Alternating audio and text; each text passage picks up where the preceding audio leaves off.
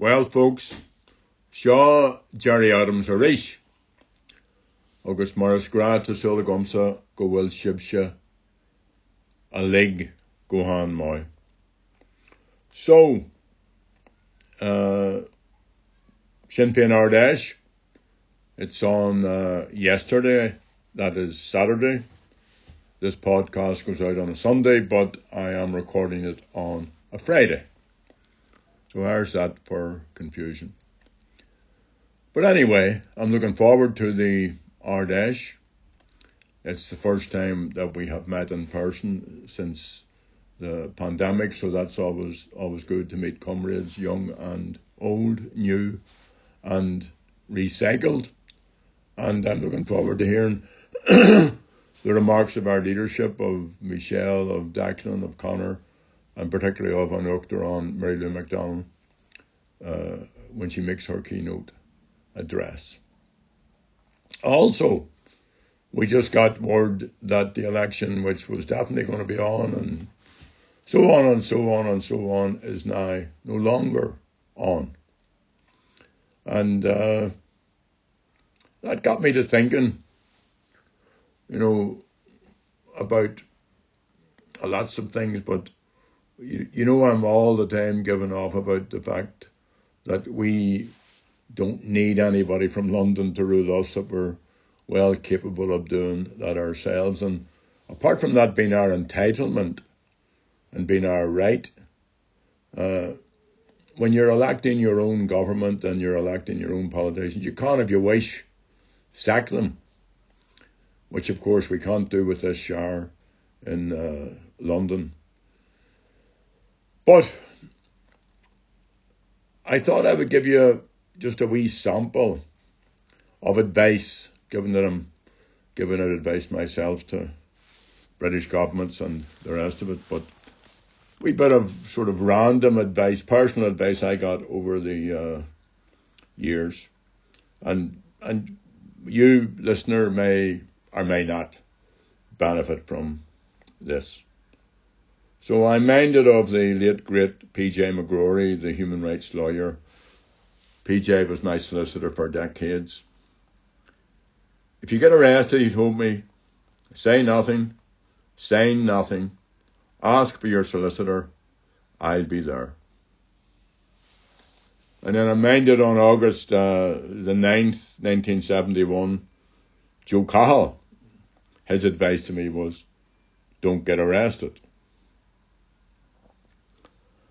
My mother always used to say, the least said, the soonest mended.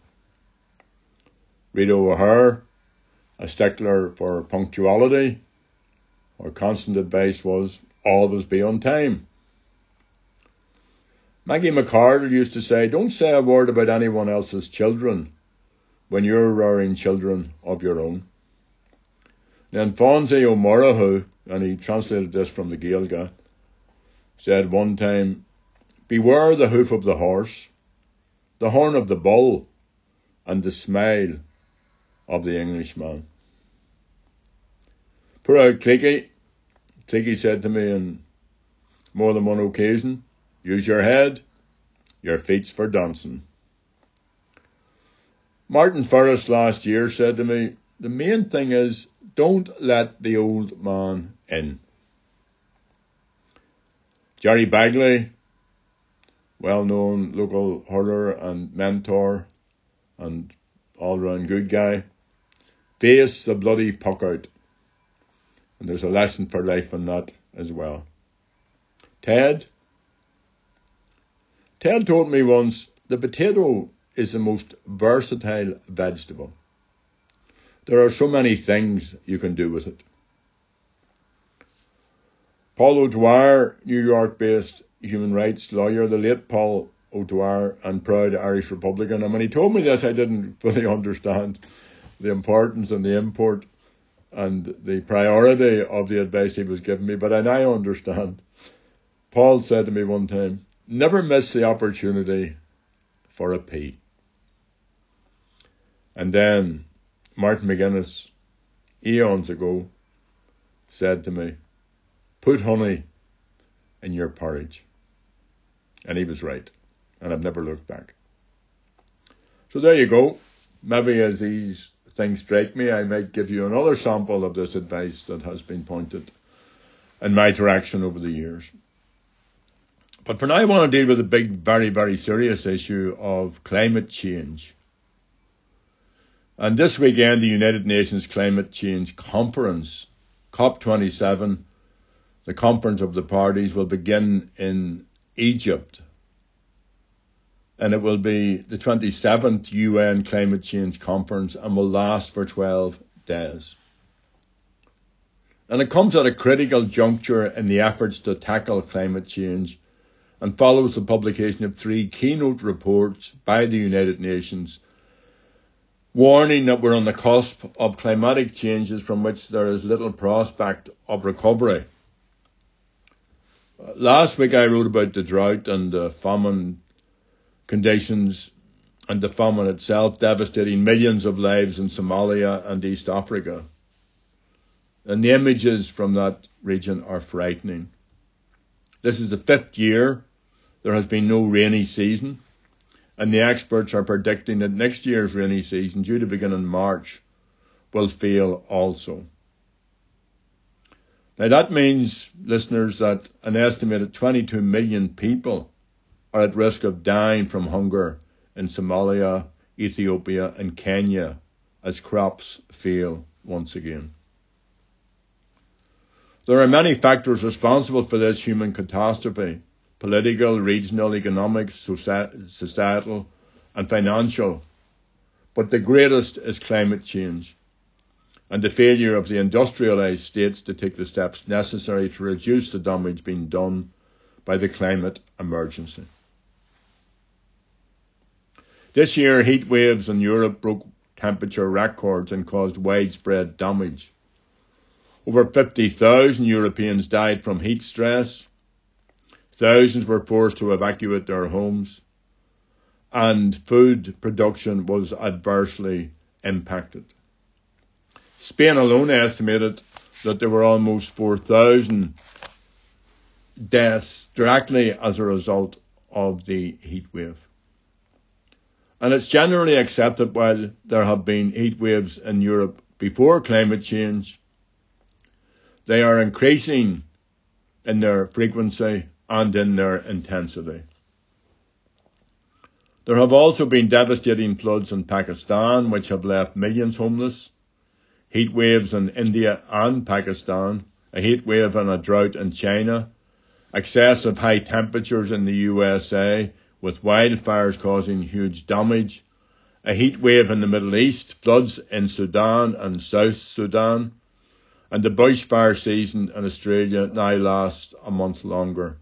And in June, Bangladesh faced its worst floods in over 100 years. Most of those who face the human cost of climate change are in regions of the world that have in reality contributed least to it. It's the behaviour of the industrialised nations that are contributing most, and it's their refusal to honour commitments made at previous climate change conferences that now place our planet in peril. The G20 industrialised nations are responsible for 80% of greenhouse gas emissions. The 3 United Nations reports published in recent weeks underline this reality. The UN's climate scientists, the Intergovernmental Panel on Climate Change, have said that should temperatures rise to 1.7 centigrade or 1.8, that half the world's population could be exposed to life-threatening heat and humidity. The danger of a world facing extreme weather conditions, rising sea levels, and, as the UN concluded itself, the real probability of endless suffering is now a reality. It's also important to note that as millions face food insecurity and millions more are confronted by a cost of living crisis, the global oil and gas multinationals are raking in the profits. Last week, Shell reported its second highest quarterly profit on record. It made $9.5 billion in profit between July and September. Total Energies made almost $10 billion in profit in the same period. The oil and gas sector is expected to amass $4 trillion this year. Now that would be enough to end climate emergency if used and invested properly. But oil and gas multinationals are unlikely to do what's right to save the planet and to save millions of lives. The onus is on all of us as individuals and on political activists to act speedily to increase pressure on governments and multinationals to act responsibly and compassionately. COP27 needs to produce an emergency series of measures that will more quickly wind down fossil fuel use, invest in green energy and new technology, and reduce harmful emissions. Governments also need to introduce a meaningful windfall tax that raises the resources needed to make a difference. In Britain, the Shell company has successfully avoided a windfall tax this year by claiming that its investments in that economy mean it has made no profit and consequently has no windfall tax to pay. This should not be allowed in any state. The UN General Secretary pulled no punches in urging governments to attend COP27 and to honour commitments already made. He said, "There has been a tendency to put climate change on the back burner. If we're not able to reverse the present trend, we will be doomed."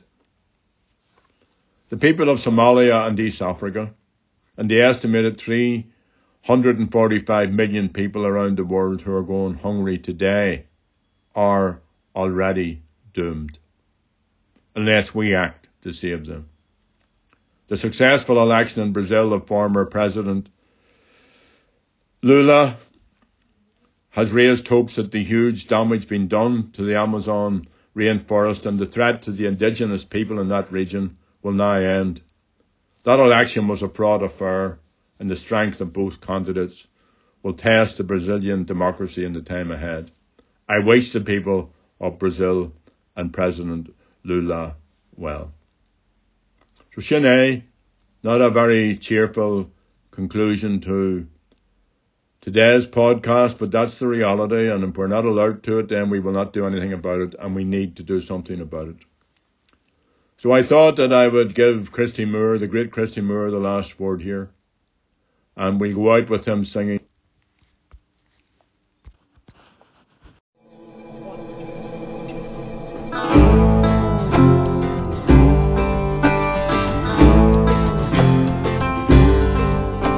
It's hard to know what to say as the world around us fades away.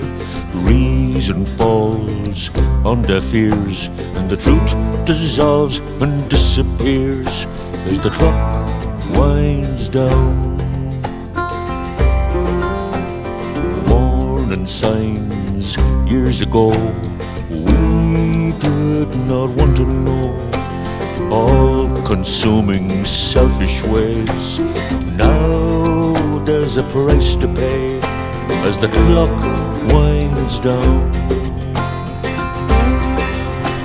The ice caps melt, the Amazon burns to the point of no return. The grid goes down, screens go blank. We'll be walking down the plank as the clock winds down.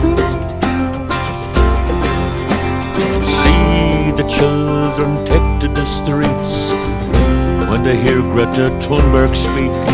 I watch the young warriors climb down from the trees, chain themselves to machinery as the clock winds down. La la la la la la la la la. La la la la la la la la la. La la la la la la la la.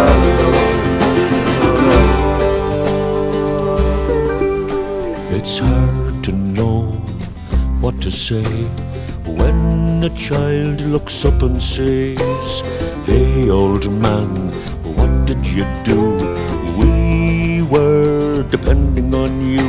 Now the clock winds down. Now the clock winds down. Now the clock